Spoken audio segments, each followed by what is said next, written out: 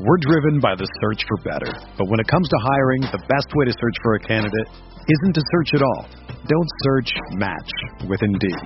Indeed is your matching and hiring platform with over 350 million global monthly visitors, according to Indeed data, and a matching engine that helps you find quality candidates fast. Ditch the busy work. Use Indeed for scheduling, screening, and messaging so you can connect with candidates faster. Leveraging over 140 million qualifications and preferences every day, Indeed's matching engine is constantly learning from your preferences, so the more you use Indeed, the better it gets. Join more than 3.5 million businesses worldwide that use Indeed to hire great talent fast. And listeners of this show will get a $75 sponsored job credit to get your jobs more visibility at Indeed.com/Blue Wire. Just go to Indeed.com/Blue Wire right now and support our show by saying that you heard about Indeed on this podcast.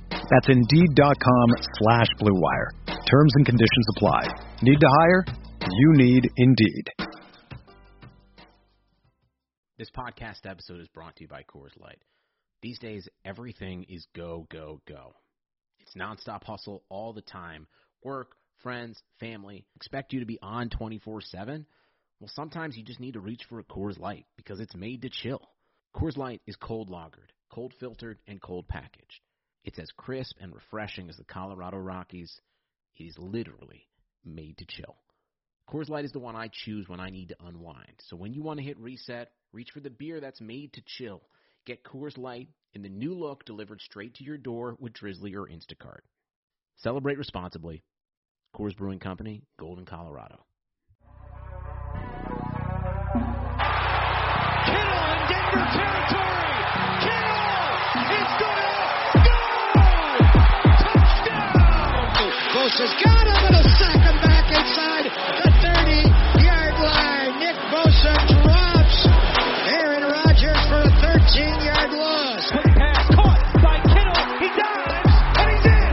Touchdown, 49ers.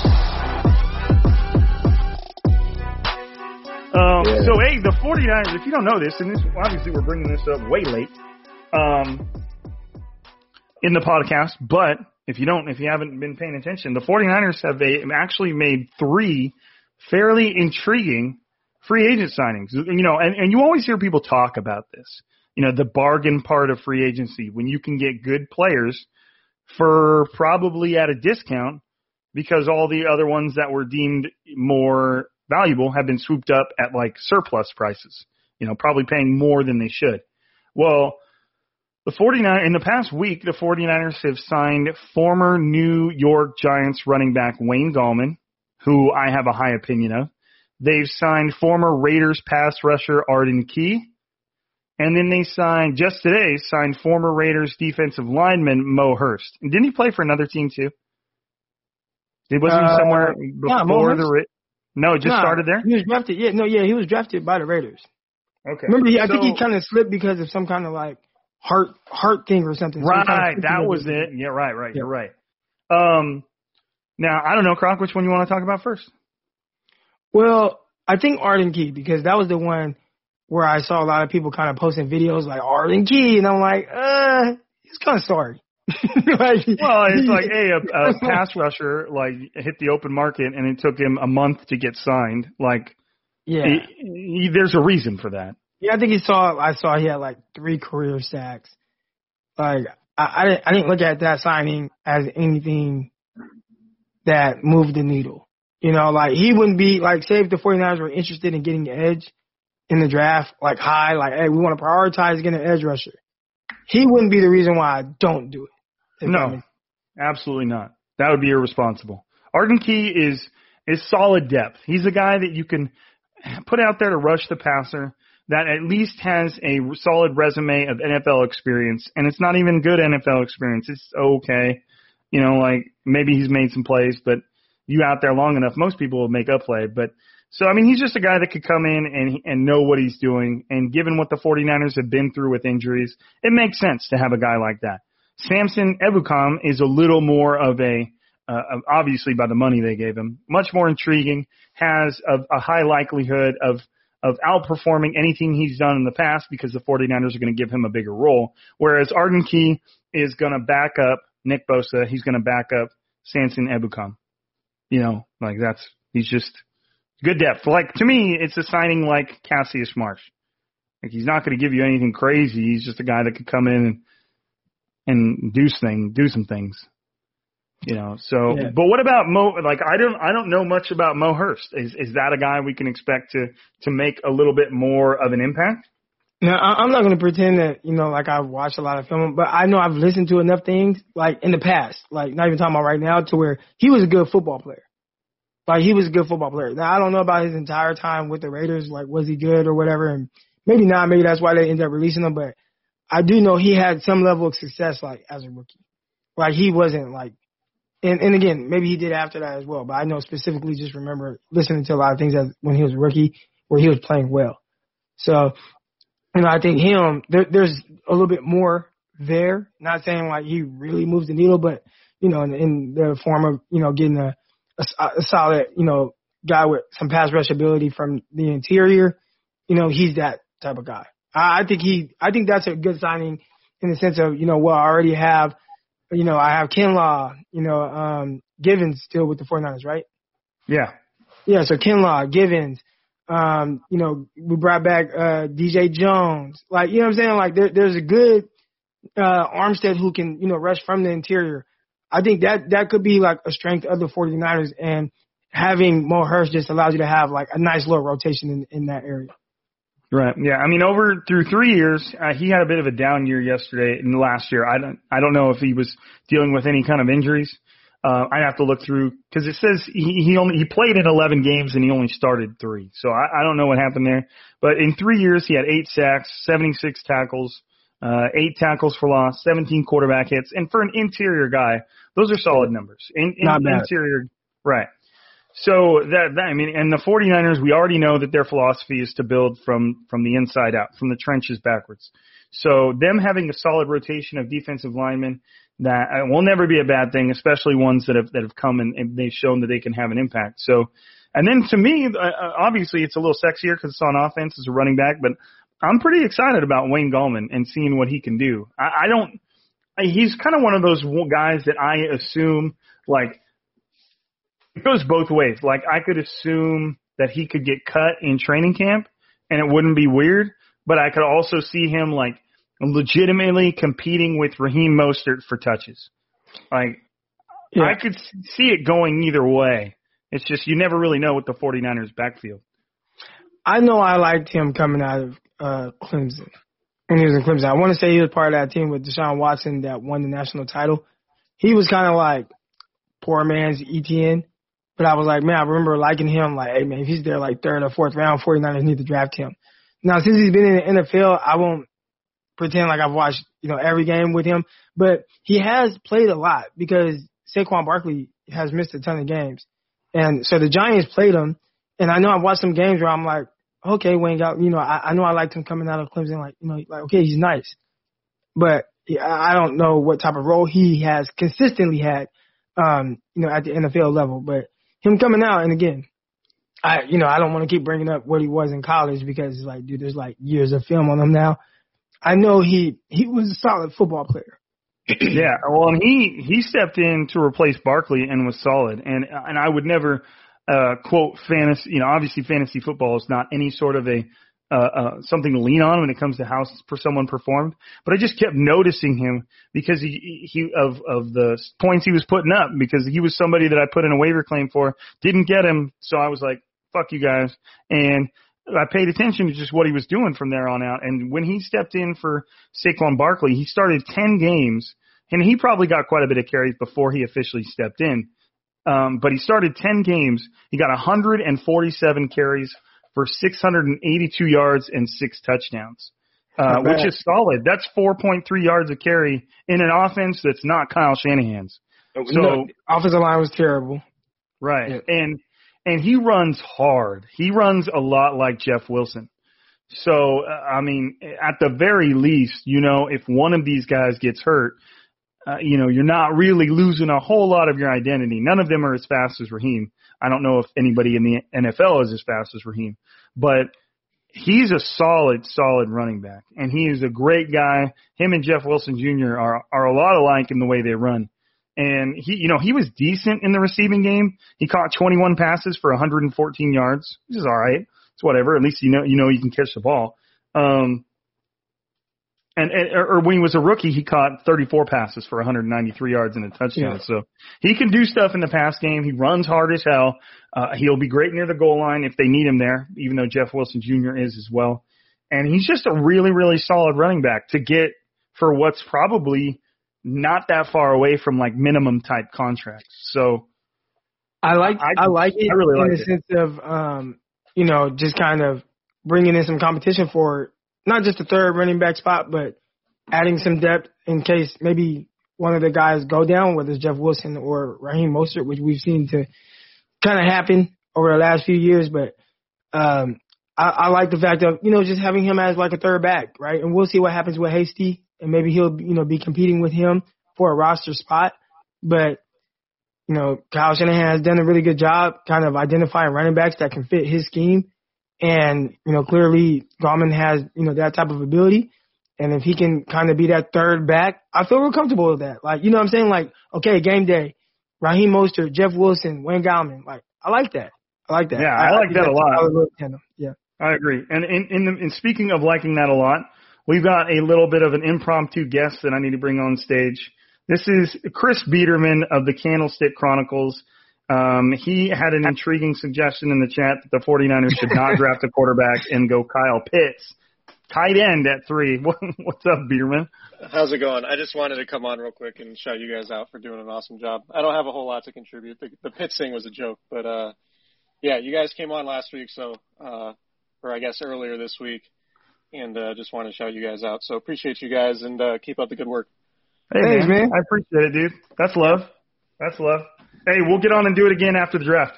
Yeah. Kyle and I are going to talk about this. I want to start a discussion since you have me on, if I can, or just ask you guys a question. What happens if the Jets don't take Zach Wilson?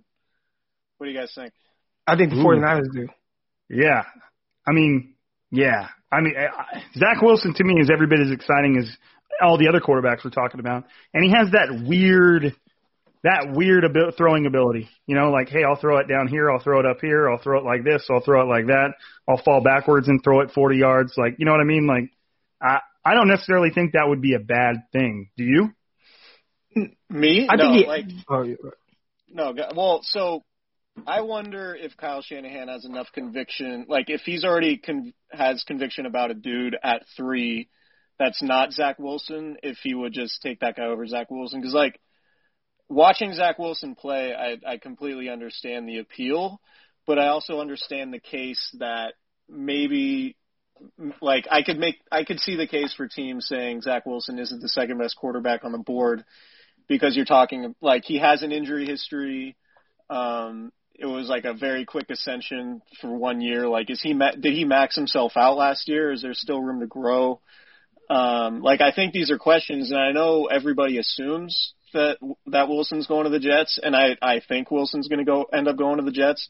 But, like, the draft is weird, and we don't really know for sure, and all the intel we have about Wilson going to the Jets is just sort of this media conjecture.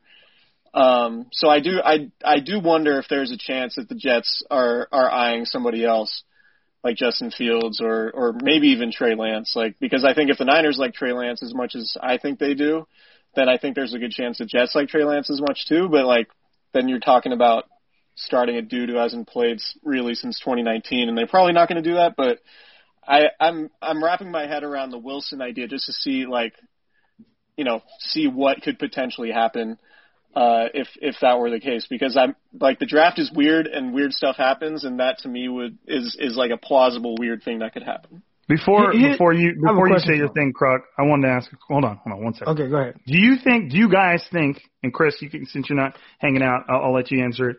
Do you guys think that Robert Saleh or LaFleur would just straight up would they tell the Kyle Shanahan and John Lynch what they're doing, or are those kind of friendships kind of not a friendship per se, but is that kind of relationship immediately severed? How much of a solid do you think they would do them?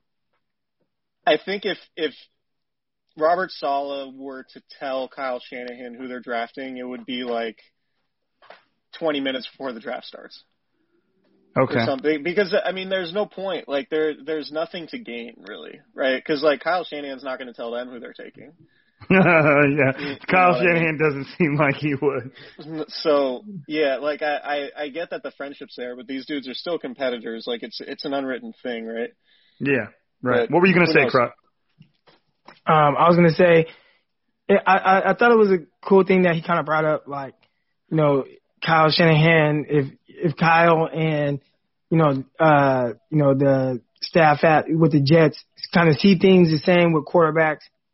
If that's the case, why don't we hear any buzz about Mac Jones possibly going to, right? Like, how come we don't hear, like, if Mac Jones is such a great fit and this amazing fit for this scheme and this offense, and he sees the field so well and he's so brilliant, why don't we hear any buzz about him potentially being the guy at 2? It's a great question. Yeah, it doesn't make any sense to me. Like, if the Niners were if they were so focused on getting Mac Jones, couldn't they just have traded down to 6 instead of 3 and still probably got him? Well, this is my thing, and my response to that. I don't know if he would have asked it to 6, but I know one thing, like, I feel like that's more of the value of which he's worth. So, like, say if I trade up to pick 6 and, and it's like, I would feel comfortable with getting, a couple of guys. I think if he is 100% who you want and you're not sold on anybody else, then I think you do trade up to 3 to get him. If that's 100% the guy that you want, I do think it's like bad value.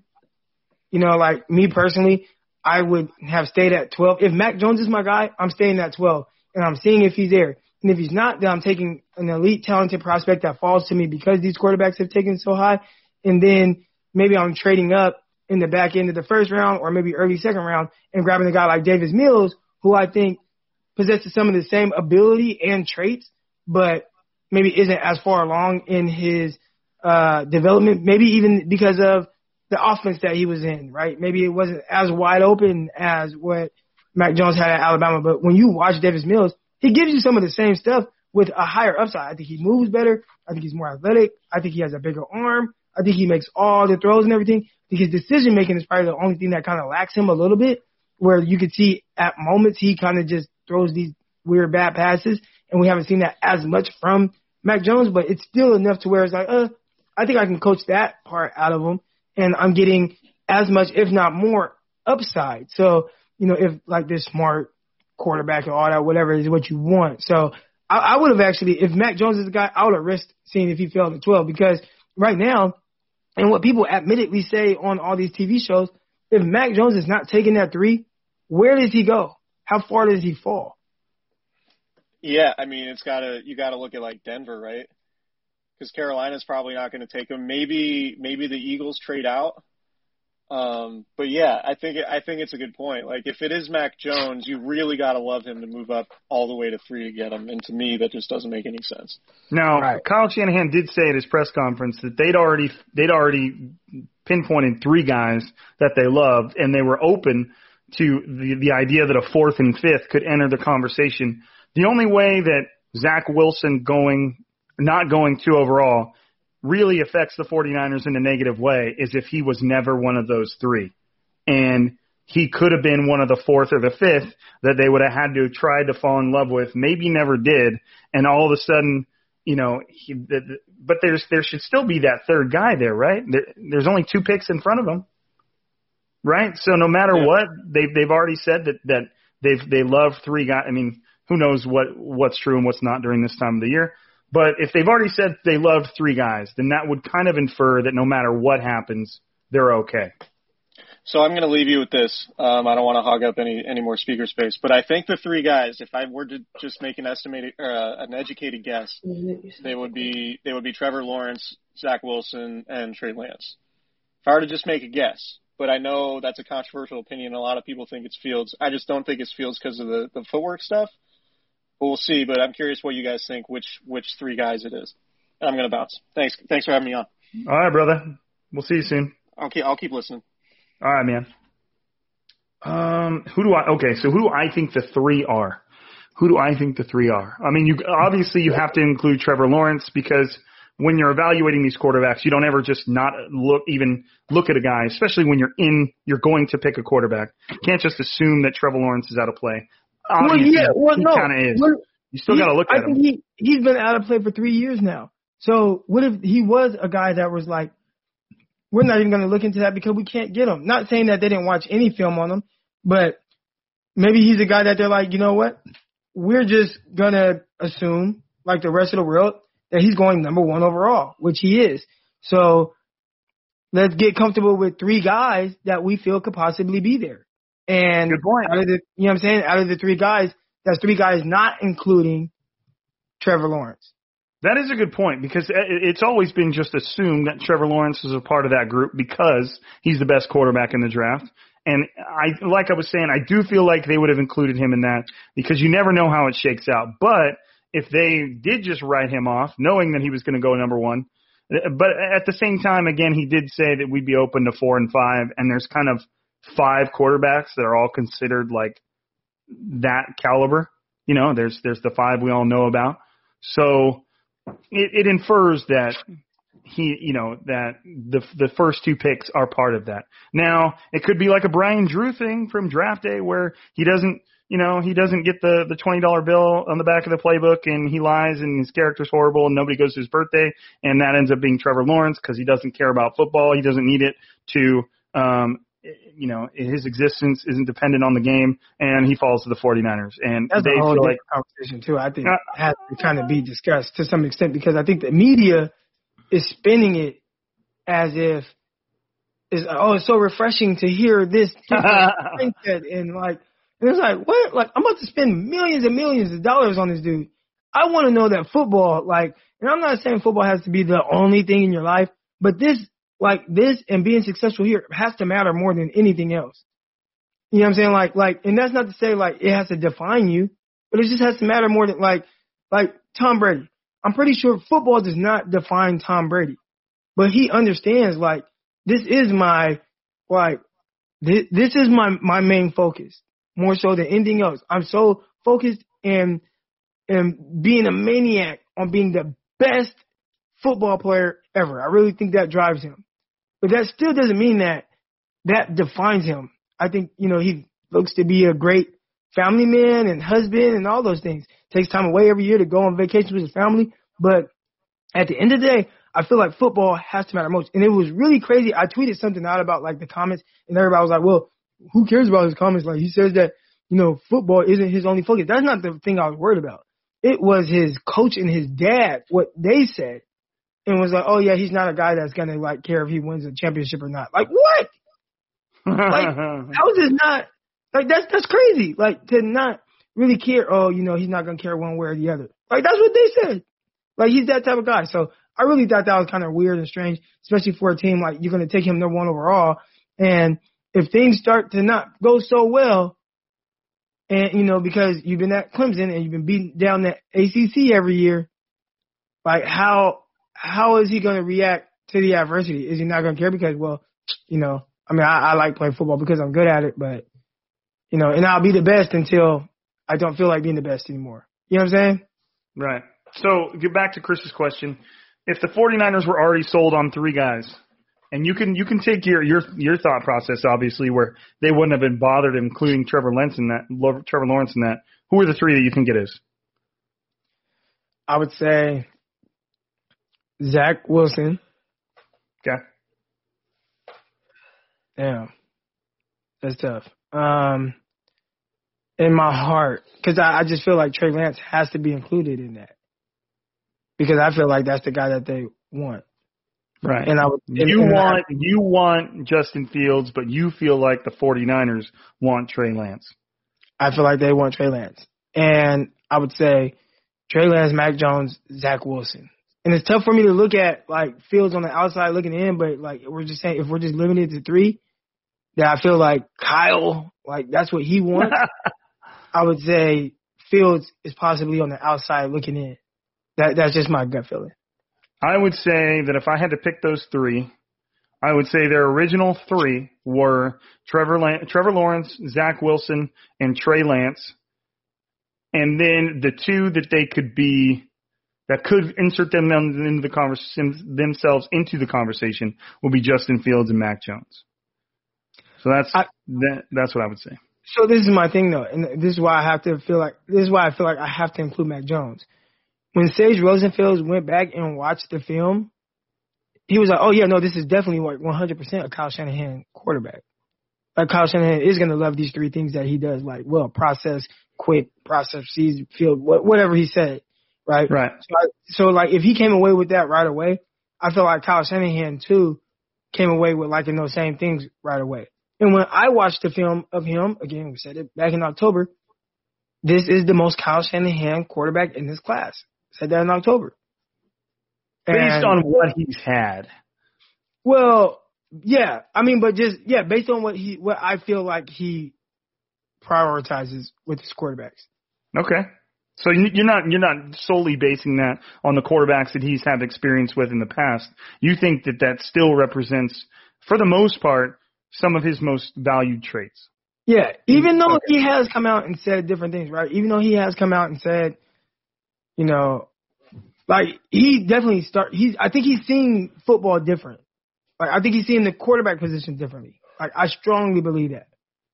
I strongly believe you would think so. Based on his experiences over the past roughly, 16, 18 months, which I think mathematically would include the Super Bowl, you would think that his views on the quarterback position would be affected by what he's seen.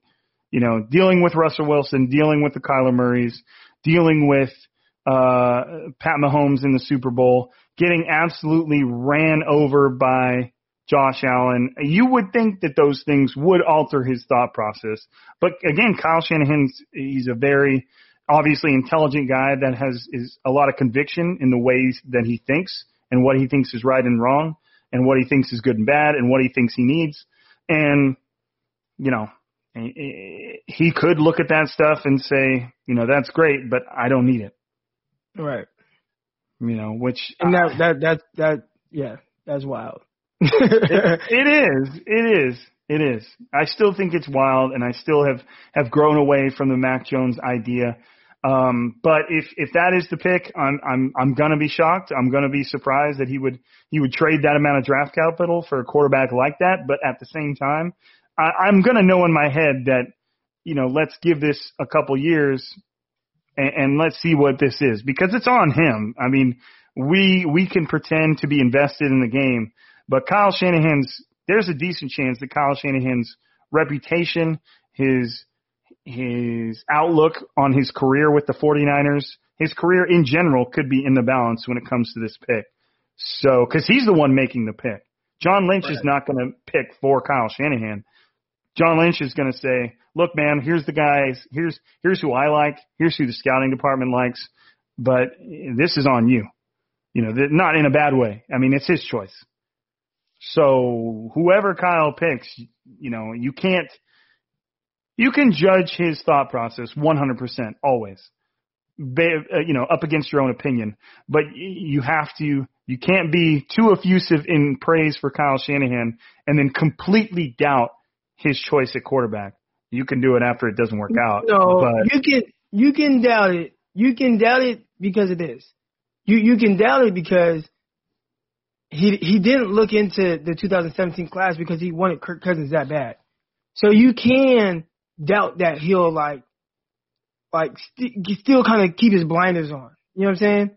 And maybe maybe he would have taken Trubisky. Like maybe he would have. You know what I'm saying? But just the fact that he had these blinders on, and is like, I'm gunning for this and not this. And I feel like he can, we can feel like that's something that he would do again. I'm putting my blinders on and I'm wanting this. Then that's not to say that that's right, what he wants. Because even if 49ers had Kirk Cousins right now, I think they'd be solid. But I still don't think they'd be like this big time difference making threat team. I think the thing you get is a little bit better than Jimmy Garoppolo, maybe, right? And he's been healthier. And maybe that's good enough to win something, but it's not good enough to scare people, especially when you play in the NFC West and you got to go up against Russell Wilson, Kyler Murray, and Matthew Stafford now. I think that there's some context, though, towards the Kirk Cousins thing. And obviously, in hindsight, passing on the likes of Deshaun Watson and Patrick Mahomes was not the way to go. But given where that team was at the time, because you got to remember that was 2017, and even the team itself was not even fully constructed yet. They weren't considered a good team. They weren't a good team, and there were definitely people that say the 49ers should take a quarterback, 100%. But it was just a team in a different place.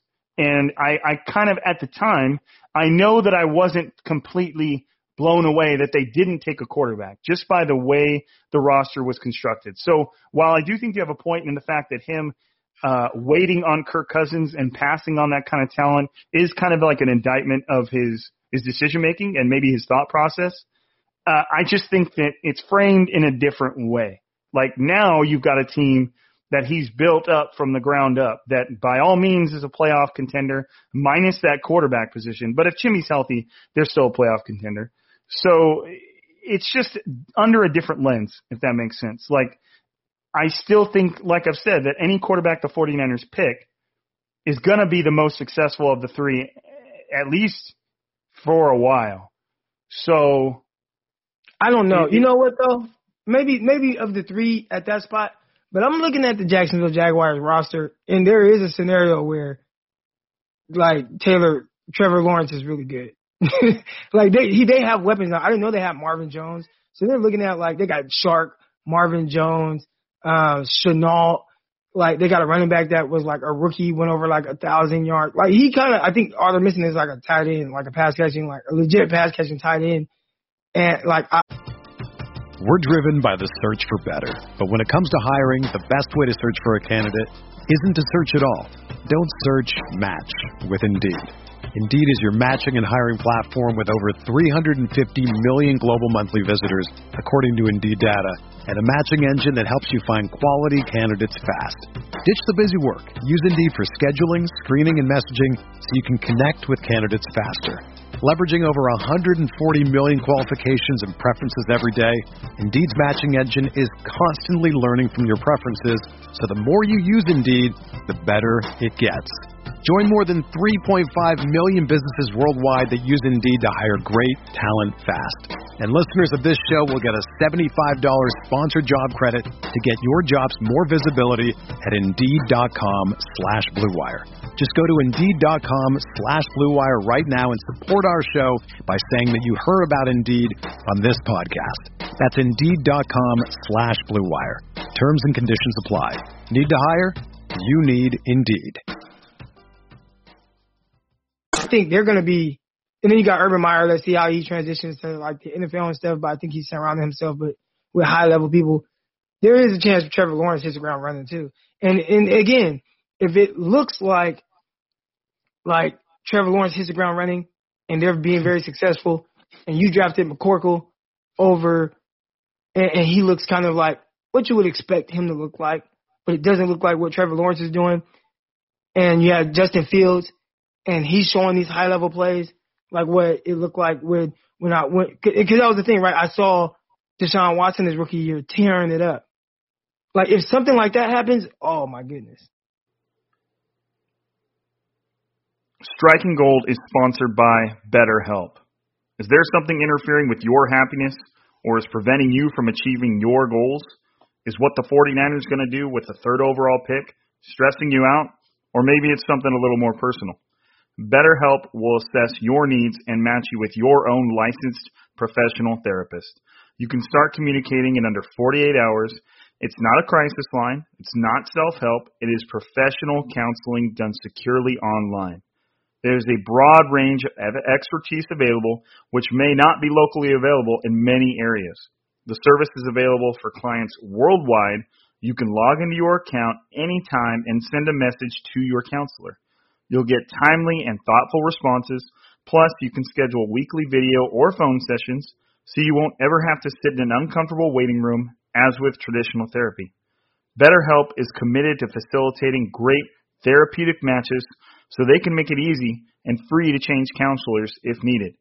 It's more affordable than traditional offline counseling, and financial aid is available. BetterHelp wants you to start living a happier life today. Visit their website and read their testimonials that are posted daily. Visit BetterHelp.com/gold. That's BetterHelp, H-E-L-P, and join the over 1 million people who have taken charge of their mental health with the help of an experienced professional. In fact, so many people have been using BetterHelp that they are recruiting additional counselors in all 50 states. Special offer for Striking Gold listeners. Get 10% off your first month at BetterHelp.com/gold. That's BetterHelp.com/GOLD. That's gonna be. Yeah. I mean, I guess it's come to a point where I automatically assume the quarterback going to the Jaguars is not going to be good. But there's a world. I think that the situation any of these quarterbacks are going to is vastly superior than any of these other ones. It's not that they won't work out. I just think that whichever quarterback steps into third overall for a 49ers team that's by all means, like I said, a playoff contender, he's stepping into far and away the best situation. But maybe I'm not saying that there's no chance that those other teams become something, but I don't know, man. I just think that there's so much praise about Kyle Shanahan, his offense. That doesn't make him a good talent evaluator, because those are two entirely different things. But at the same time, there's so many people that talk so highly of Kyle Shanahan and his offense and then doubt the person that he thinks he needs to run it. And so it's just somewhere in between. It's walking a line. I'm not even going to say a fine line because that's just too serious. It's walking a line of, okay, I think Kyle Shanahan's a great offensive mind. Does that mean that he knows who should run his offense, or does somebody else, like a GM or a really good scout, know better than Kyle Shanahan? Well, I could say that it can be challenged because, like, you still handpicked everybody that's on this roster, which is it's a good roster. But you still handpicked Nick Mullins. You still handpicked C.J. Beathard. Like, you know what I'm saying? Nick Mullins was an undrafted free agent that worked his way onto a roster, though. No, I'm not saying that, like, that, but I'm just saying, like, at the end of the day, like, your record is this way, like, but you still have been in charge of everything. Like, nothing gets approved without the stamp from Kyle Shanahan. You know what I'm saying? Like, I feel like we give him too much credit. You had this conversation with KP today. I wanted to ask you how that went. What has Kyle Shanahan done? You know what I'm saying? Like, what do we like, that's my thing. Like, what has he done to where he doesn't need better like everybody else does? What has Kyle Shanahan done to where it's like, no, I don't need better at this position like Andy Reid did when he went from Alex Smith, who was taking him to the playoffs every year, and went from that to Patrick Mahomes, where he took a huge swing on. What has Kyle Shanahan done to not need that? Like, you know what I'm saying? Like, that's where I'm kind of having issues with that. I think he gets all this credit to where Peter Schrager goes on national television and says, well, he doesn't need this and that. He just needs this guy that's a 30, according to DJ Daniel Jeremiah, Mac Jones is the 32nd overall best player in this class. 32nd best player in this class. And that almost seems like I don't want to take him out of the top 32 because technically I don't even have a first-round grade on him. Right, so it's like I don't have but no, Kyle knows more than everybody else. So no, we're take him at 3. Like, no, like Kyle has not shown the ability to do it because again, he has done well with his roster. Like, he started from ground zero, and I think even in that first year they were highly competitive. But he ain't won nothing. He hasn't won anything. He hasn't won a Super Bowl. He was up multiple touchdowns against the Patriots. He didn't win that game. He's up multiple scores against Kansas City Chiefs. Didn't win that game. And you can say for whatever reasons and whatnot, but at the end of the day, what has Kyle Shanahan done other than have 3 losing seasons in 4 years? Again, I understand that there's context. I know people are going to be listening like, Croc, why are you ripping him? I understand. And I feel strongly about the fact that if he was fired tomorrow, he'd have job offers for a head coach within a couple hours. Not even that. Right. I know the way that he's viewed, but the results are the results and where it's at. And I do think that some of the decisions that he makes should be questioned. He chose not to look into guys because he was stuck on Kirk Cousins and did not evaluate Mahomes and Watson. I think that's crazy. So I think he should be questioned some of his decisions. Yeah, I don't know, man.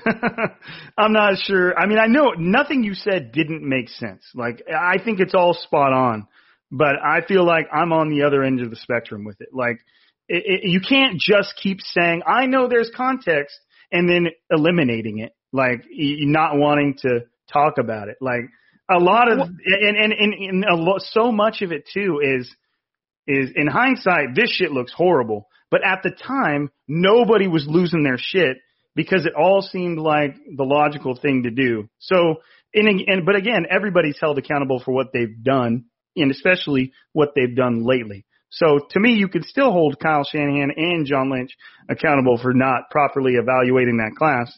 But at the time, and I'm sure, I think I remember you being a pretty big Watson guy, but.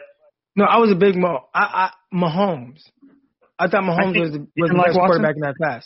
Okay. Yeah, I liked him. I thought he had like the it factor, but I thought Mahomes was the best quarterback in the class. I tweeted that out, guys, so it's not like hindsight. Well, Mahomes is the best quarterback. Like, I was like, he has the highest upside in his class. Like, that's who I would take.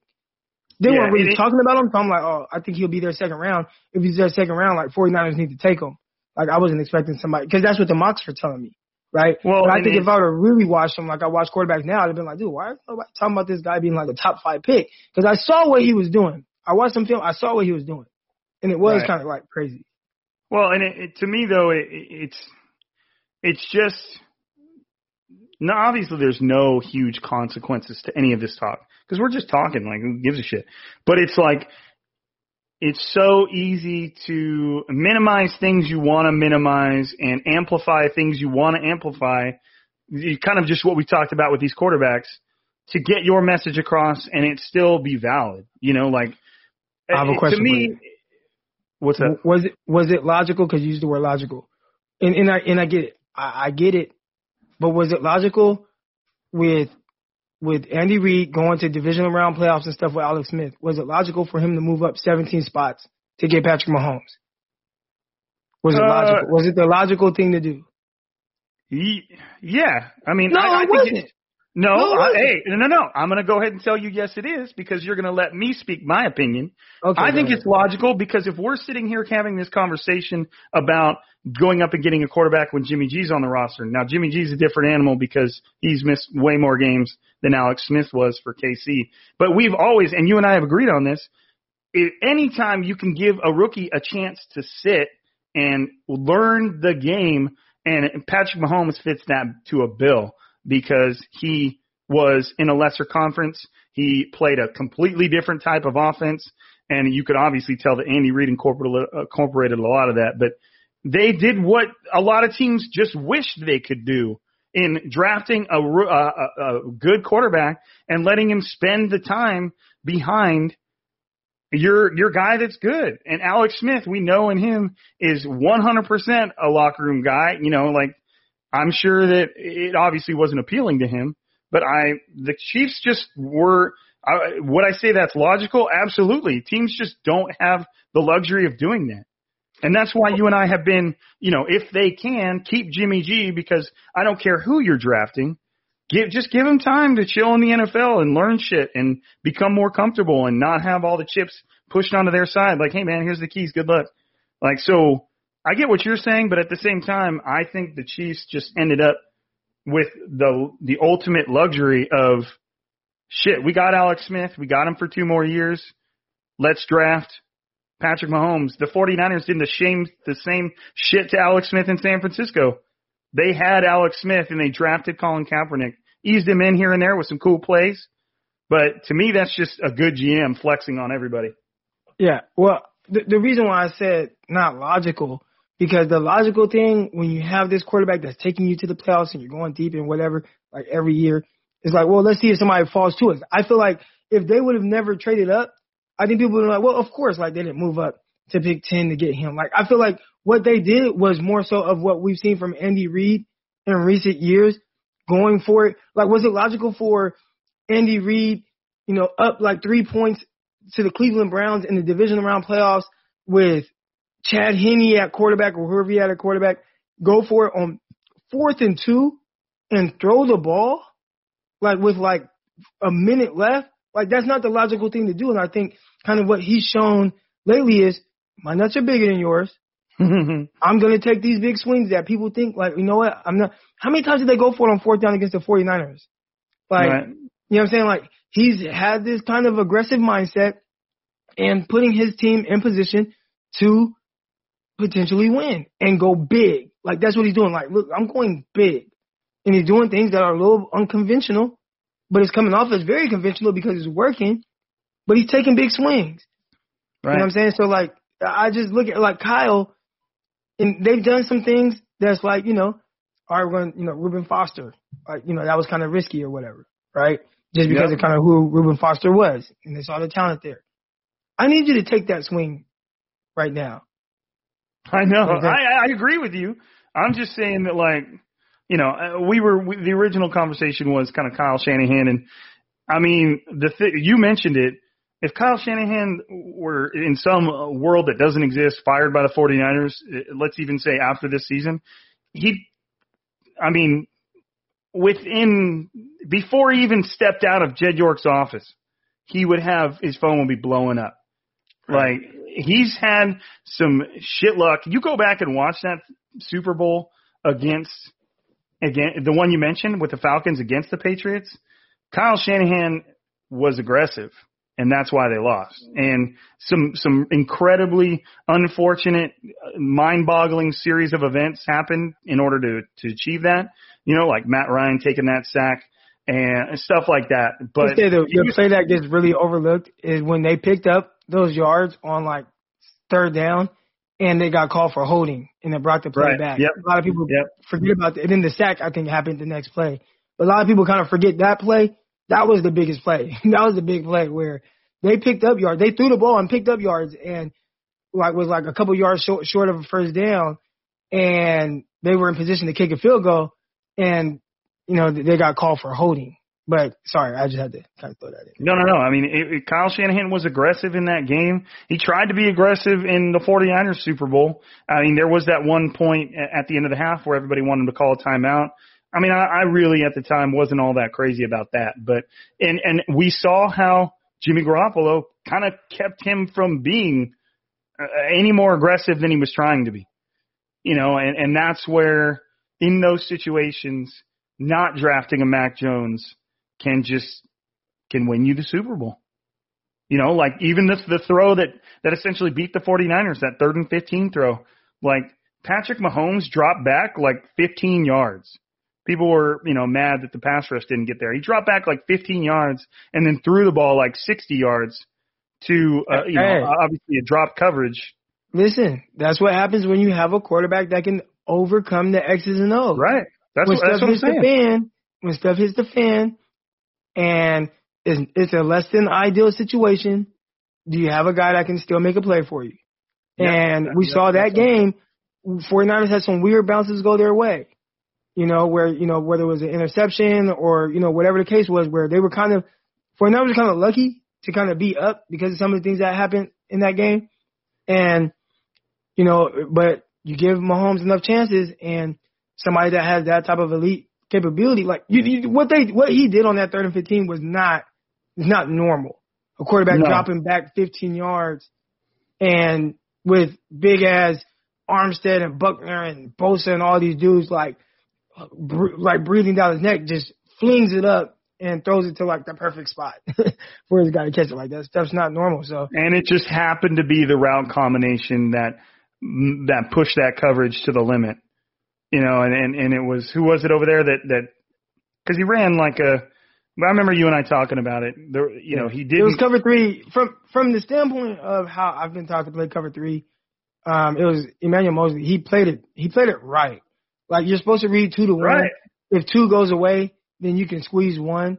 So 2 went away on the post, and 1 ran like a 20-yard dig, like really at like the sticks.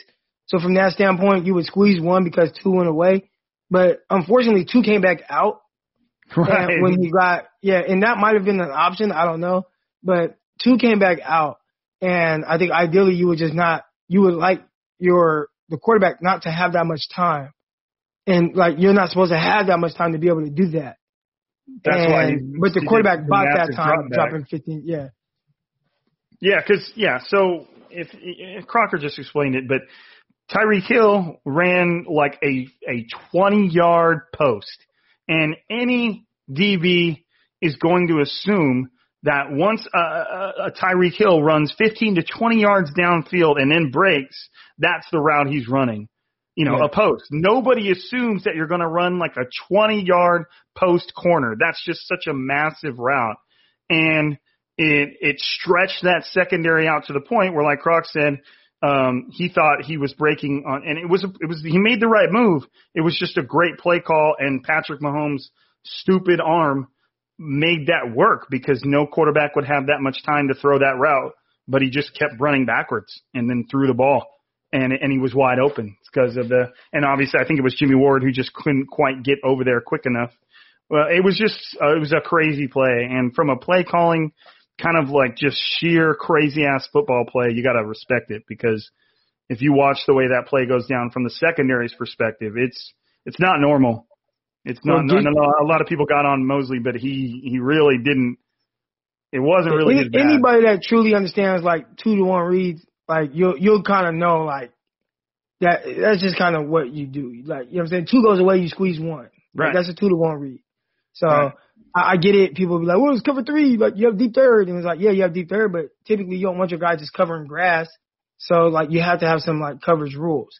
But I mean, that's a different story. I think overall I just look at it like, man, see what some of these guys can do. And the 49ers have the opportunity to get a guy who might not be perfect, but you can coach him up and he can do some special things. Did you want to take some callers? Yeah, right. Yeah, I'm glad you said that right now. Okay. Vahe, you are first up, my friend. Hey, like normal, just have your question, your comment ready to roll. That way we can roll through this. But Vahe is first up. He is officially on stage. What you got, Vahe?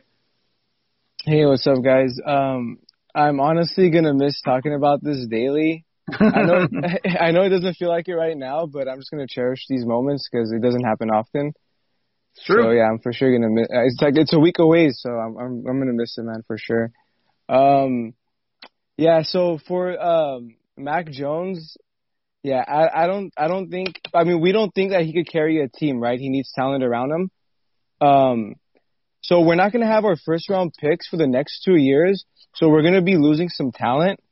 So I don't see how, if we're looking into the future, how we're going to select Mac Jones, because he needs talent around him to succeed. So that's one of the reasons why I don't think we're going to get Mac Jones. So that points me to Lance and Fields. Does that make sense? Yeah, I don't necessarily – obviously we got to see how the salary cap goes, but I don't necessarily think that the 2 first-round picks they gave up to move up really – it doesn't like necessarily deplete the roster of talent because it's already a talented roster. The only problem you run into, though, is the players that are inevitably going to have to leave are not being replaced by first round, at least for those couple of years, and not being replaced by third round or first rounders. But when you land a guy like Fred Warner and George Kittle in the 3rd and the 5th, you can sometimes pull stuff off. So I get what you're saying. That's true. That's true. But I just see Lance and Fields more players who could carry the team more. And Kyle even said that he didn't make this move just for 1 year. So I won't believe Mac Jones until I see it with my eyes. So yeah. Same here, dude. Yeah. Same here. All right, buddy. Man. Appreciate you, man. All right. Thank you, guys. Yep. Yeah, I know Crocker feels the same. Like, yeah, I'll believe it when I hear it, and when I hear it, I'm not going to believe it. All right, Will, you are on stage, my friend. What do you got, brother? How you guys doing? Good, man. How are you? So feels good. Sorry, I've been watching Henry Danger. And he always like, feels good. Sorry, guys. Sorry. He's like, okay. That was disturbing, but I had a comment and a question, mostly around John Beck, who's now like the Lee Harvey Oswald of this whole conversation. So the comment being like with Rob, your comment about Kyle maybe wanting a quarterback that sees the field or sees football the way he does. Looking at John Beck's like involvement with like all these different quarterbacks that could be part of the conversation, maybe that is why Beck was involved and why the Niners wanted Beck to work with these quarterbacks so that he could be out there and like kind of run them through like, what Kyle Shanahan and the Niners like. And that being said, looking at that and seeing, how they were able to process that on the field in their workouts. Maybe that's like super obvious, but when you said that, that's kind of like what came to my mind. But like regarding Beck and like, training athletes for high pressure performances, like training, like pro days and things like that. This is also kind of like a question for like Crocker in terms of like training athletes for these things is John Beck under like some type of pressure to like, necessarily train these guys and get them as prepared as possible. But since he's involved in like this very unique process where he's working with two guys that could go in a very high pressure spot at number 3 to the Niners, is he under pressure to like train them as best he can, but also not necessarily give recommendations to Kyle because that's a conflict of interest between all of his clients basically. And, Croc, if you were in that position and say a team where at like the top 5 teams had to take like a defensive back and you trained like every possible candidate for that, would you be under pressure to not give your honest assessment of those candidates among each other? No, you 100% give an honest assessment. I've been in that situation where, I coach several kids, several defensive backs. But if one of my buddies that, is, recruiting at a university, they call me and ask me like, hey, what do you have? Or what about this kid? Like, you have to be as honest as possible because your credibility is on the line. So if you're John Beck, at the end of the day, like, this is what you do. You train guys and work with them to get better. And you're going to see that some guys are getting better at different levels. Now, that conversation can not, have to be, like, exposed. Like, I don't think it's something where you're like, well, I have to tell Trey Lance that I said this about him. But I'm pretty sure Trey Lance knows where he's at, as far as, like, where they're at with his, development as a passer or whatever. Like, he understands what his weaknesses are, like anybody that's realistic with himself. So I think the same conversations that he's having with Trey Lance about what he needs to improve on, and I'm saying Trey Lance, just using him as an example, but the same conversation he's having with any of the quarterbacks he's working with, that's the same conversation he's going to have with Kyle Shanahan about those guys. So I think as long as you're open and you're honest about what guys need to improve on, I think that's the best way to go about it. Maybe you guys are going to get drafted, like Trey Lance is going to get drafted. So, and he's probably most likely going to go top 10. Same with Justin Fields or anybody else that this guy's working with. People are realistic about where they're going to go. And even with whatever he says, I think it could possibly help. But Kyle Shanahan is going to make his mind up on the guy regardless. Like, it's not going to be because, well, Beck said this, so now let me change my mind. Like, I still think Kyle's going to like who he likes, and he's going to go with that more so than anything else. Right, and he did say on I think it was 95.7 The Game, he did say that, like, choosing between the guys he's trained is tough. Like, because the radio host asked him, if you had to pick between Justin Fields and Trey Lance, who would you pick? And he's like, I can't really do that. Like, that's like saying which one of my kids is my favorite or I love more. And he said, but with that said, I'm still going to be 100% honest with these teams.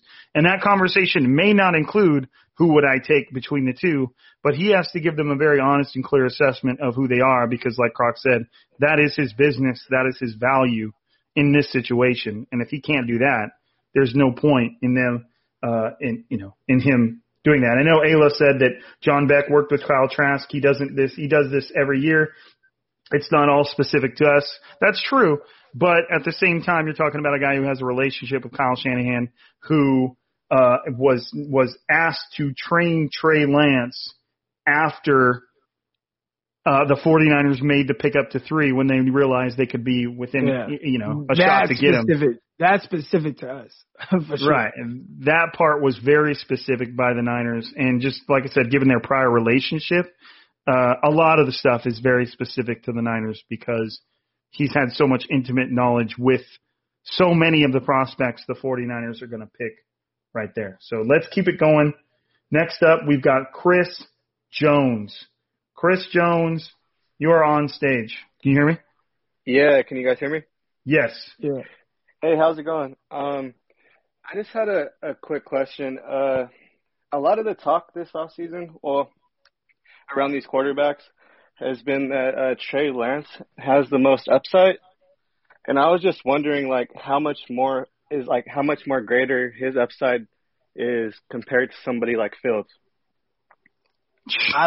That's a good question, man. I hear that too, and I think that's one of those kind of cliche things that people just kind of, like, somebody said it and it's just kind of caught on. I think maybe if I'm just kind of think through their eyes on why they would say that, it would be because with Trey Lance, it's a little unknown because there is, the sample size is kind of smaller. He played at a smaller school, but he has all this big time, potential, and, I think it's just, I think instead of it, people kind of referencing it as he has like the most upside, I think his upside is just unknown as opposed to some of these other people or prospects. I think that's more what they're trying to say, but they're just not saying it that way. Yeah, I wouldn't be able to tell you because a lot of the things I like about Trey Lance, I like about Justin Fields. And I feel like if one team greatly favors the other, there has to be some element of what we don't see that's in play, because I have read so many things about Trey Lance's like above and beyond both intelligence and drive to be what he wants to be. We talked about it a little earlier with the seeking out constant criticism and trying to improve and just doing things that most 19 and 20-year-olds don't do at his age, or even 18 and 19-year-olds don't do. So, and again, I'm not in on Trey Lance interviews. I'm not in on Justin Fields interviews. I don't know either of them. I can't say that with any certainty. But to me, if I'm looking at these two guys and they both seem to offer me pretty close to the same ballpark of upside, then there may be something at play with their personalities and off the field that just vibes with the team that they absolutely love. And if they love that, no one can really tell them they're wrong when it comes to that kind of stuff. So that's just my take on it. Great, yeah, because I just think like outside of the strength of the competition Fields went up against, they do have a lot of similarities. I just think that sometimes it's more due to Lance's age that people talk about the upside. And if, like, I don't know, if Fields seems like he might be a little bit more prepared to start now. And, like, do you want to wait around, like, banking on someone's upside? Or, like, would you be comfortable with Fields, So I was just curious about that. Thank you, guys. Yeah, man. Thank you, Chris. I appreciate you. Good question. And real quick, to answer kind of like the last part of his question, I think, like, the upside thing is because, like, when you look at, guys like Josh Allen and kind of the process of that, again, and I think people kind of miss out on this part of it, but Josh Allen did go to the playoffs in his second year. Was he what he is today? No. But he did take his team to the playoffs. So from that standpoint, even with a guy like Trey Lance, yeah, and again, I don't want to fully compare because their experience is a little different. But just in the sense of how Josh Allen was viewed and where he is now, I think people see some kind of similarities between Lance and Josh Allen. Now, the big difference is, I think, like, if you're just nitpicking, Josh Allen just has a far more superior, I don't want to say far more superior arm, but his arm is just like ridiculously crazy, as opposed to Trey Lance, which is really good. But I would say, like, as far as like the progression of them, Josh Allen was in the playoffs year 2, and that was with Buffalo that didn't have as much talent as the 49ers have right now. So. Yeah, and another thing I think that commonly kind of gets misconstrued is I'm going to rephrase that. I think Kyle Shanahan could get success out of Mac Jones, Justin Fields, and Trey Lance as rookies, starting them right away. I think Kyle Shanahan will be able to get success out of all three of them. Do I think that it's the best business to start all of the three in their first year, whichever it ends up being? Not necessarily. If you somehow find yourself with the luxury of letting them wait, then I think that's always a good thing. Sometimes it just isn't possible. But I think that Kyle Shanahan would be able to get success out of all three quarterbacks as rookies. Right. There may be some bumps, but I feel like I think if he's picking his guy at 3, even if he starts as a rookie, he's going to be able to get some good shit out of him.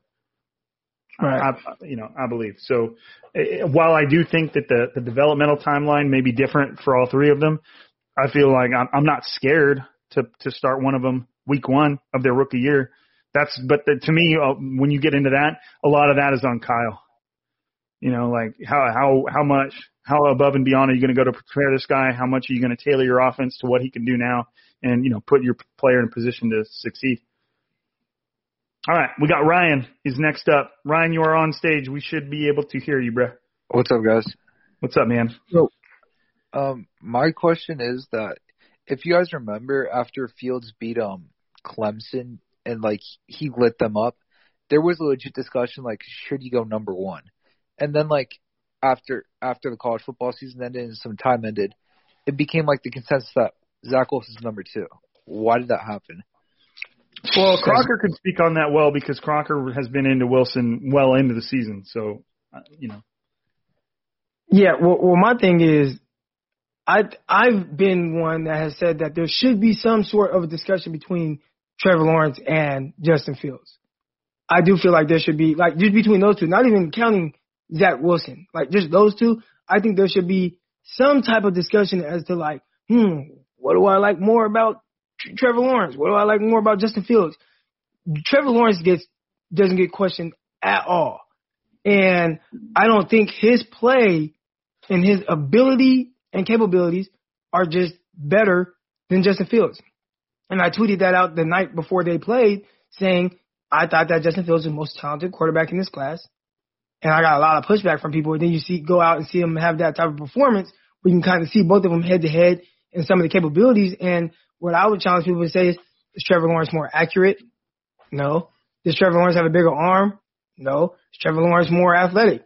No. Can Trevor Lawrence make throws that Justin Fields can't? No. So it's like, well, where is he like just flat out better to this standpoint to where there's absolutely no doubt about it, no questions asked, no nothing. And that's the part where I have a hard time with. Now, as far as Zach Wilson, I don't know when it happened, and even with me, it's kind of hard to just. I know when it happened. The Indiana game, even though Fields still had like 400 yards and 3 touchdowns, but he had 3 interceptions, and the Northwestern game because they weren't great, and I think it just showed like he's not Superman, like he has some flaws, and I think people kind of look at those games and it's like, well, Zach Wilson, when he had his bad games. Like, we didn't really see them, right? Like, the worst game he had this year was against Coastal Carolina. And I think there's just more to nitpick with Justin Fields, or at least that's what they're doing. But to me, it is kind of ridiculous that there's not the questions at all between Lawrence and Fields, and that people just automatically, it's like there's no doubt about it, Zach Wilson, he's just better. And that's from the front offices, too, right? Like, we've seen those kind of little questionnaire things or whatever when they ask, like, the execs and stuff like that. And with their answers, Zach Wilson was clearly the second best quarterback in this class, and I don't understand that part. Yeah, no, it's been a weird ride, and so much of the evaluation process has gotten into areas that I just like don't really appreciate, and you know what I'm talking about with like it's what seems like an uneven level of scrutiny, you know. And I made a joke on Twitter about how the only reason Trevor Lawrence isn't getting any heat is because he looks like Jesus Christ and an Avatar had offspring. And he's just like this alien Christ walking around on earth and, you know, all 6'4" of him. So I think everybody knows that, you know, there's part of it. It's tough to prove, but there are very obvious reasons as to why some of these quarterbacks get critiqued more than others. And we've seen it consistently. It just gets a little old after a while, and especially when a lot of it, when guys get called out, they're like, oh, well, I mean, I'm just telling you what I heard. And it's like, bitch, how many things do you hear throughout the season that you don't tell everybody? and you're probably not telling people because you can't verify it. You can't. That's like my rant all that time ago about all the sources shit. Like, people will hear shit all the time and not regurgitate it because they can't confirm it. They can't talk to other people about it and make sure it's true. So you don't just regurgitate everything you hear. And so when someone regurgitates something they hear about, say, Justin Fields, and then when they get called out about it, they're like, oh, well, that's what I'm hearing. And I'm like, that's not how any of this works, and it's never been how any of this works. So it's like, why are you fucking doing that now? Like, was it because this? You know what I mean? Like, I don't want to get too into it. And I try not to push that, but that you're right. You know what I'm saying? Like, you're right. And to me, if it doesn't make sense to other people, but we've been like kind of conditioned throughout this entire process this year that this guy is just, you know, everybody's just, you know, or there's got to be something wrong with Justin Fields, and it's like, nah, man, like, dude's a terrific player, and they've been trying to like nitpick and tear him down. Yeah, what if there's nothing wrong with? I mean, we don't mean nothing wrong, but it's just like it's weird that people like can't accept the fact that maybe Trevor Lawrence, Justin Fields, and we'll include Zach Wilson are all hella tight. They're all really good, and you can, you know, maybe teams have them in some crazy combination of 1, 2, 3. And you know, you don't have to find something wrong, especially reach for something wrong with any of them.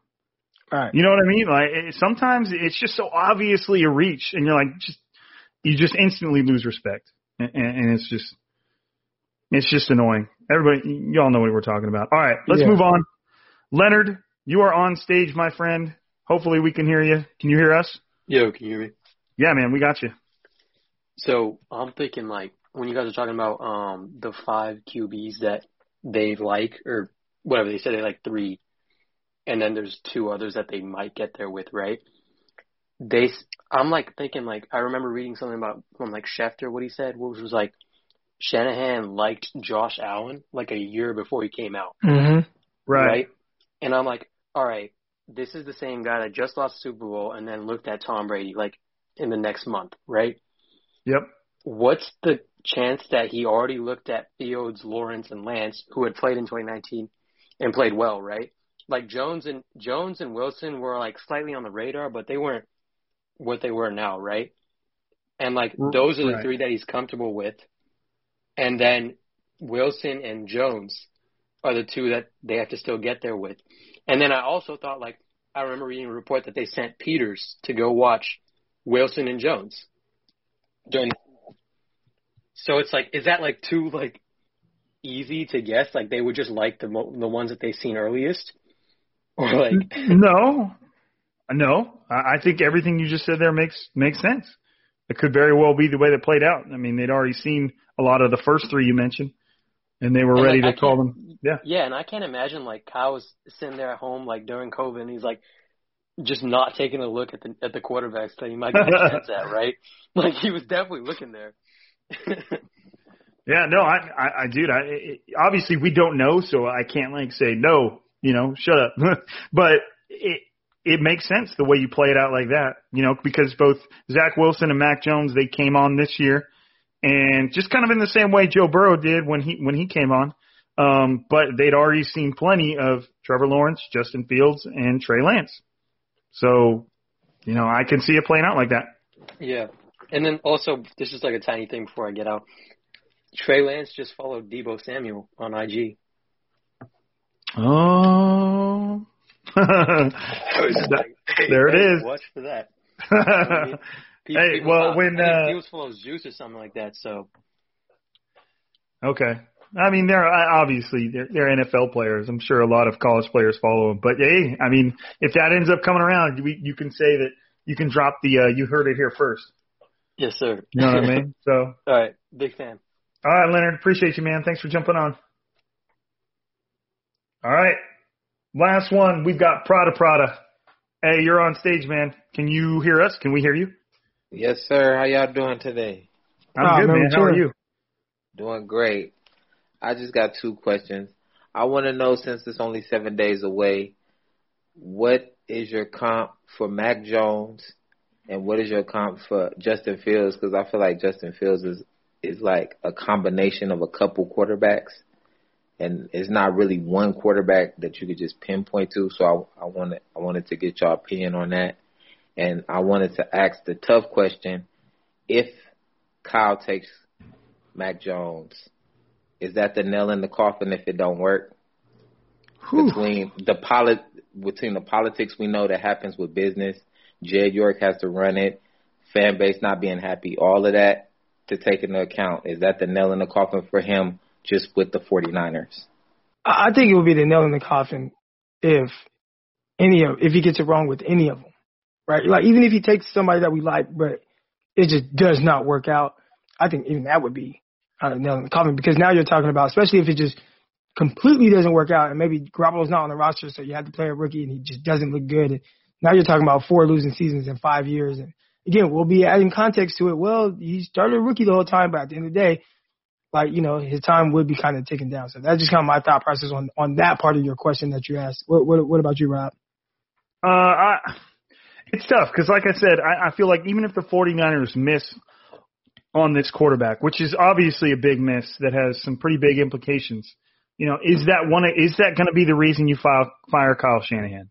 Because I still think it's an indictment, and I'm not saying it's not a big deal, but is that why you're going to fire Kyle Shanahan? Because I feel like he's going to get pricked up pretty damn quick. Because you know, that's an indictment of his player evaluation skills, which he has chosen to take on, but he's still one hell of a head coach on the field. So it's tough. I'm not ready to call it the nail in the coffin, but it very well could be. It very well could be. So the other part of the question was our pro comps for Mac Jones and Justin Fields. I don't know. What do you think, Croc? You thought about it. Justin Fields, the first person that really kind of comes in my mind is Dak Prescott. Like, just, you know, the kind of guy, like, because really I know we look at Fields and, you know, we talk about, you know, the 4.4 speed and stuff like that. And I think he's like a top 5 version of, you know, a top 5 prospect version of Dak Prescott. But just in the sense of like kind of what Dak Prescott is and what Dak Prescott isn't. I think that they're fairly similar from the athleticism standpoint. Like, on paper, he's more athletic, but I think in person or watching film, he doesn't take off much. And I think even when he takes off, it's like, yeah, he can run, and he's definitely like not slow at all. But it's like, it's comparable to like Dak Prescott. I think the arm strength thing, I think just the deep ball looks better, especially, you know, at the college football level. But for the most part, it's similar. And I think just the way or lack of kind of, I don't want to say like he can't process things, but just the kind of way it looks, kind of see things open a little bit. I think like that's probably like the best comp for what it is. Obviously, like, you can just nitpick and say, well, he has a deep ball like Deshaun Watson, but, you know, you can kind of take things. But I think overall, if I was to sum it all up, I'd say he looks a lot like Dak Prescott, which if Dak Prescott was on the 49ers roster right now, I would be really happy about that. He's a terrific football player. You know what I'm saying? So I would kind of look at it from that standpoint. And then who was the other one? Mac Jones? Yeah. You know, I mean, we've said it a lot, but, you know, I would say Kirk Cousins, you know, Jared Goff. You know, I think he's that type of guy, which Jared Goff, I mean, I want to say like not last year, but the year before that, he led the league in passing yards. So obviously, like, you know, he can, you know, throw the ball around. He can fit well in the system and play well. I think you're always going to be missing that thing. And that's why, you know, ultimately he was traded away by, you know, LA. But yeah, I think with Goff, you know, this is the one thing about Goff that people kind of overlook a little bit. I think since like since he got there, since McVay got there, nobody has more wins than Jared Goff. It's something like that, like crazy. Like, nobody's won more games. So I think from that standpoint and how I view Mac Jones, where it's like, yeah, like 49ers will win with Mac Jones. What's the upside of it though, right? I think you'll kind of end up getting caught in that position where it's like, damn, I hate that I had to pay this dude $150 million. I think he's kind of that type of guy that will play well, start a lot of games, win games, but you're always going to be watching him, wishing that he could give you a little bit more. Yeah, I mean, for the most part, Croc hit those comps pretty much on the head. I mean, they probably would have been the guys I said. If I have to give a comp for Mac Jones, I mean, I'm just looking at all the quarterbacks. It's really tough. That's what's kind of crazy about it. It's really tough to find a comp for him because most of the successful quarterbacks in the NFL now, except for the ones that either just retired or about to retire, and Tom Brady and Drew Brees, they're just not like that, you know. And that's not necessarily mean that Mac Jones is going to suck, but I mean, you could go a slightly weaker Matt Ryan. You know, he doesn't have the arm strength that Matt Ryan does, but he's about the same when it comes to athleticism. Maybe Matt Ryan's a little more athletic. Maybe, I don't know. When he was coming out, right. It was similar. It was similar, but yeah. A little bit more athletic when he was coming out. I think if Mac Jones had the ceiling, if Mac Jones became the next Matt Ryan, then that would be like his ceiling, like, goddamn, like, good for this guy. You know, he's hella good. So, and you know, I say that and knowing that Kyle Shanahan orchestrated one of the best NFL offenses we've ever seen with a Matt Ryan. He also had Devonta Freeman and Tevin Coleman and Julio Jones.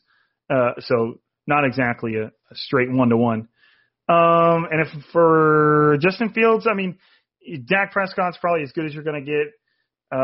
You could go with a slightly smaller Cam Newton, or I go Deshaun Watson. But he's way accurate. He's accurate. Like, he's extremely accurate and efficient. Right. Like, Cam Newton, which is like why I don't like.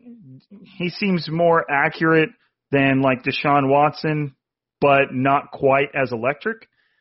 You know, it's tough because these guys are unique. They're not. You know, this is the new wave of guys coming out, and it's going to be harder to find pro comparisons for these guys. I mean, if you made me give one for Zach Wilson, I'd say like maybe Aaron Rodgers. I'm not saying he's going to be as good as him, but he makes some of those weird ass angle throws and runs around like he plays with that flair. Yeah, he plays with that same type of flair. We're not when we give these pro comps. We're not. Yeah, I like Dalton too.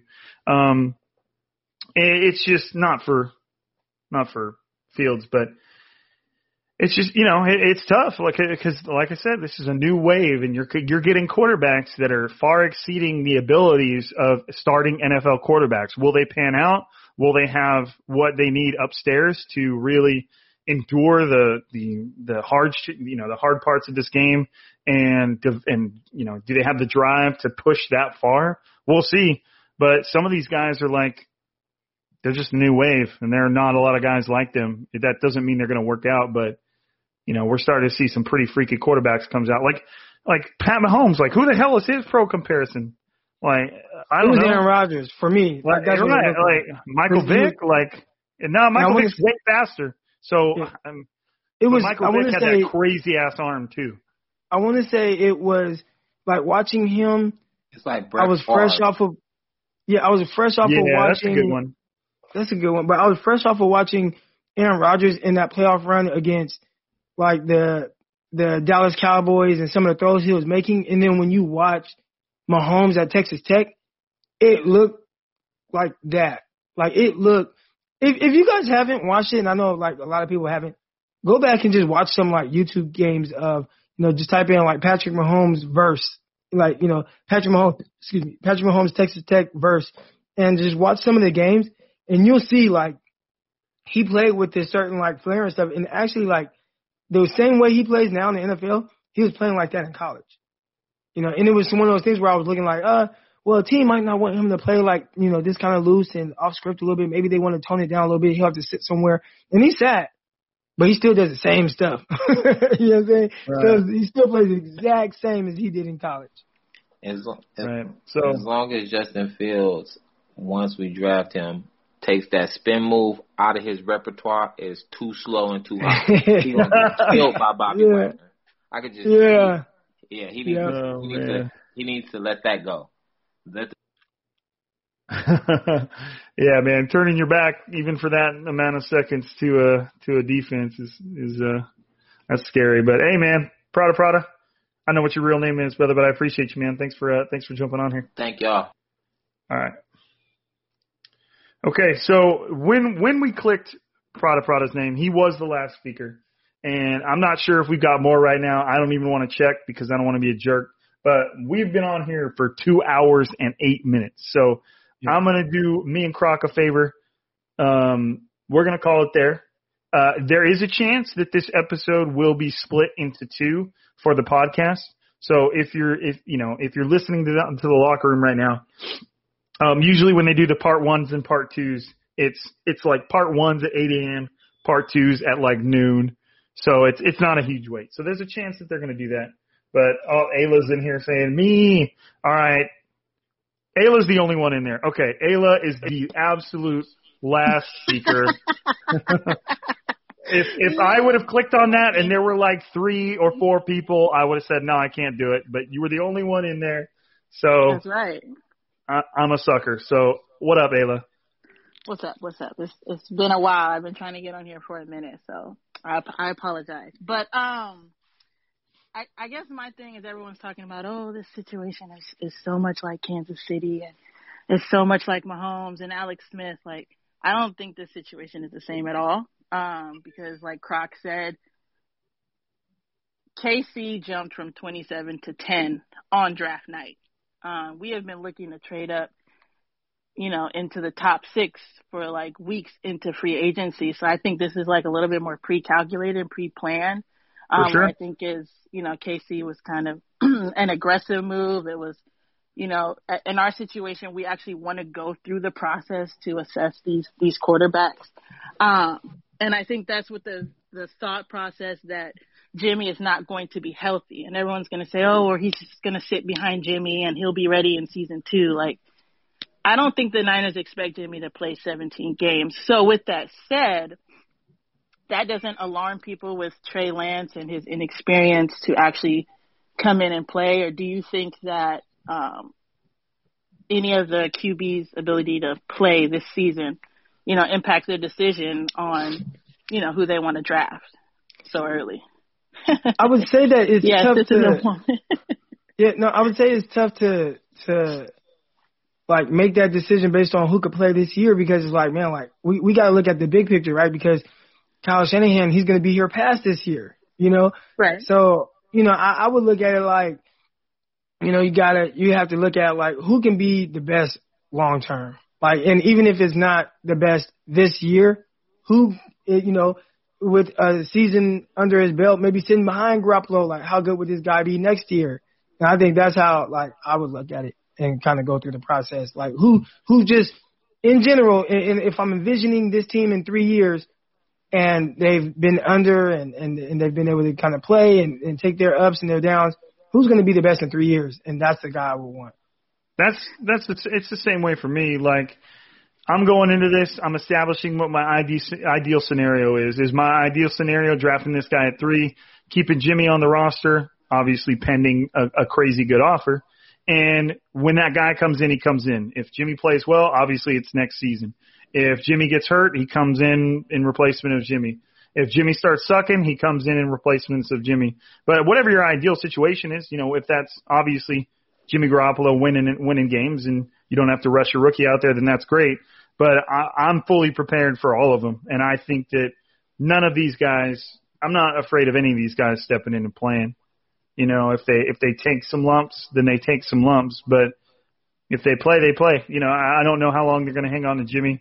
I don't know what offers they're going to get for him. That's probably their ideal, is to let him play and let your rookie develop. But I don't think I'm at a point with any of them. Everybody keeps saying that Mac Jones is the safest pick, and he started the exact same games as Trey Lance. Right. So, I'm not worried about any of them. Not to say the results would be like amazing, because, that would be unfair to expect a rookie quarterback to be amazing. But I'm still throwing them out there if I have to. Yeah, that like kind of brings about like my kind of second question with that. Then does the team expectation change? Because we signed a lot of players back on all these 1-year deals, with the hopes that, it's Super Bowl or bust kind of mentality. So if we're acknowledging that, hey, we can start a rookie mid-season and he might not be ready, then is our expectation changing now from Super Bowl bust to, hey, let's just hope we get 500? Actually, there is no 500 this season, but but yeah, you get the point. Yeah, I don't even look at it like Super Bowl or bust. I think every year you put a team together to try to be like as successful as possible. And this year's 1-year contracts and whatnot. and next year is going to be something else. Like where now it's like, well, we're on rookie contract now. Let's really go in on free agency and add some really good talent to the roster. So I look at that like this year 1 year guys on 1 year contract. Next year maybe you go big spending in free agency and you're still both times putting together a very competitive roster to attempt to win it all. So I think every year, I don't think the goal changes, especially not for this coaching staff. I appreciate it. Thank you guys for letting me sneak in there. Hey, you're welcome. Hey, minute left, fourth quarter. It's an important time of the pod. You feel me, Hail Mary? All day. All right, Ayla. All right, thanks, we'll guys. See you. All right. You already know what it is. 2 hours and 15 minutes later on a weeknight. But y'all need to know, I got one more story to tell you because I'm going to end this on a high note. I coach the JV baseball team for my middle school. I've been coaching baseball for about 6 years, and I had my first collision at home plate today. We were on offense. We were hitting. One of my top hitters got around the bases, was coming into home. The catcher got the ball, stood up to tag him right in front of the plate, and my catcher met him at the line and plowed into him. And the catcher he tagged him. The catcher flew back. My guy fell forward, landed on the plate. The catcher flew back. Dust went everywhere, and you see the catcher's glove kind of flip backwards, and he dropped the ball, and so we got the run. It was something like straight out of a movie.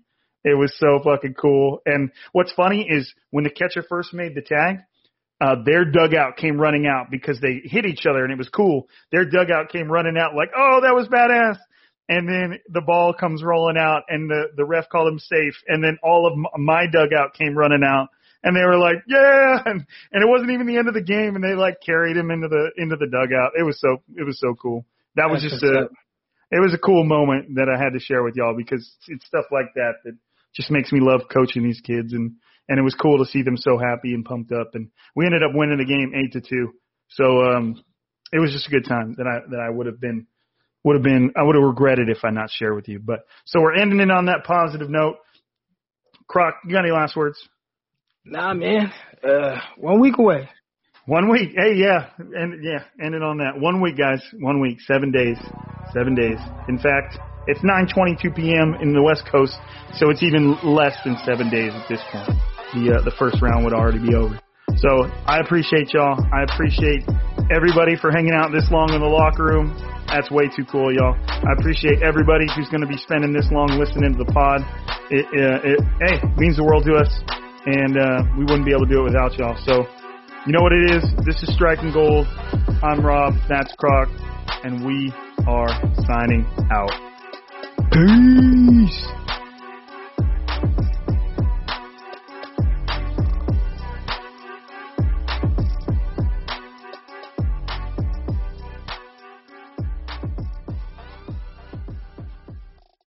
Whether you're a world-class athlete or a podcaster like me, we all understand the importance of mental and physical well-being and proper recovery for top-notch performance.